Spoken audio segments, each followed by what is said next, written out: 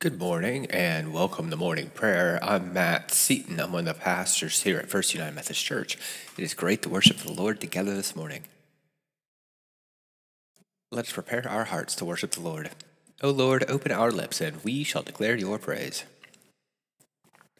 Let us pray. New every morning is your love, great God of light, and all day long you are working for good in the world. Stir up in us desire to serve you, to live peacefully with our neighbors, and to devote each day to your Son, our Savior, Jesus Christ the Lord. Our psalm for this morning is Psalm 46. God is our refuge and strength, a very present help in trouble. Therefore we will not fear, though the earth should change, though the mountains shake and the heart of the sea, though its waters roar and foam, though the mountains tremble with its tumult. There is a river whose stream makes glad the city of God, the holy habitation of the Most High. God is in the midst of the city, it shall not be moved. God will help it when the morning dawns. The nations are in an uproar, the kingdoms totter, he utters his voice, the earth melts. The Lord of hosts is with us, the God of Jacob is our refuge. Come, behold the works of the Lord, see what desolations he has brought on the earth. He makes wars to cease to the end of the earth. He breaks the bow and shatters the spear. He turns the shields with fire. Be still and know that I am God. I am exalted among the nations. I am exalted in the earth. The Lord of hosts is with us. The God of Jacob is our refuge. Our first scripture lesson comes from Genesis chapter 45, reading verses 25 through chapter 46, verse 7.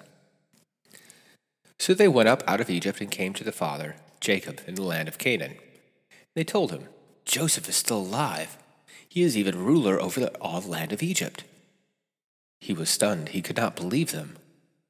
But when they told him all the words of Joseph and that he had said to them, when he saw the wagons of Joseph that carried to him, the spirit of their father Jacob revived. Israel said, Enough! My son Joseph is still alive. I must go and see him before I die. When Israel set out on his journey with all that he had and came to Beersheba, he offered sacrifices to the God of his father Isaac. God spoke to Israel in visions of the night and said, Jacob, Jacob. And he said, Here I am. Then he said, I am God, the God of your father. Do not be afraid to go down to Egypt, for I will make of you a great nation there. I myself will go down with you to Egypt, and I will also bring you up again. And Joseph's own hand shall come close your eyes. Then Jacob set out from Beersheba, and the sons of Israel carried their father Jacob, their little ones, and their wagons, and the wagons that Pharaoh had sent to them. They also took their livestock and the goods that they had acquired in the land of Canaan, and they came into Egypt, Jacob and all his offspring with him, his sons' sons with him, his daughters, and his sons' daughters. All his offspring he brought with him into Egypt. Our second scripture lesson comes from Acts, chapter 5, verse 33 through 42. When they heard this, they were enraged and wanted to kill them, but a Pharisee in the council named Gamaliel, a teacher of the law respected by all the people, stood up and ordered the men to be put outside for a short time. Then he said to them, Fellow Israelites, consider carefully what you propose to do to these men. For some time ago, Theudas rose up, claiming to be somebody, and a number of men, about 400, joined him. But he was killed, and all who followed him were dispersed and disappeared. After him, Judas the Galilean rose up at the time of the census and got people to follow him. He also perished, and all who followed him were scattered. So in the present case, I tell you, keep away from these men and let them alone, because if this plan or this undertaking is of human origin, it will fail. But if it is of God, you will not be able to overthrow them. In that case, you may even be found fighting against God. They were convinced by him. And when they had called in the apostles, they had them flogged. Then they ordered them not to speak in the name of Jesus and let them go. As they left the council, they rejoiced that they were considered worthy to suffer dishonor for the sake of the name. And every day in the temple and at home, they did not cease to teach and proclaim Jesus as Messiah.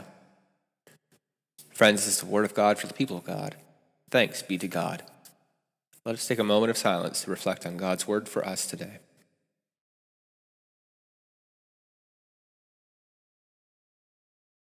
Let our prayers be acceptable to you, O God, our rock and our salvation. Amen. Let us now go to God in prayer. We continue to pray for the pandemic, for doctors and nurses and all those who are working on the front lines, for the vaccine and its release, that all those who need it now would get it now. Let us pray. Almighty God, for your church, that we may be faithful in following you and telling the good news of the gospel. Lord, we pray for all nations and people, that you would bring an end to violence and the conflicts that divide us.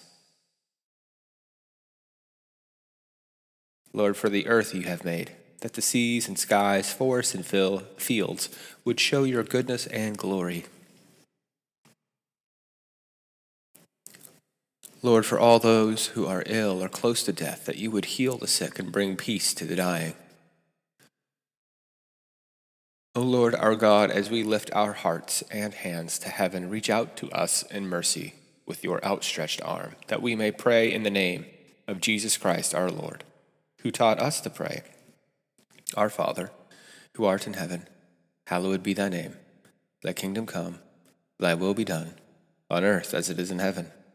Give us this day our daily bread, and forgive us our trespasses, as we forgive those who trespass against us. And lead us not into temptation, but deliver us from evil. For thine is the kingdom, and the power, and the glory forever. Amen. Friends, receive this blessing for the day. Grace and peace to you from God our Father and the Lord Jesus Christ. To God be the glory forever. Go forth this day in the name of the Father, the Son, and the Holy Spirit. Amen.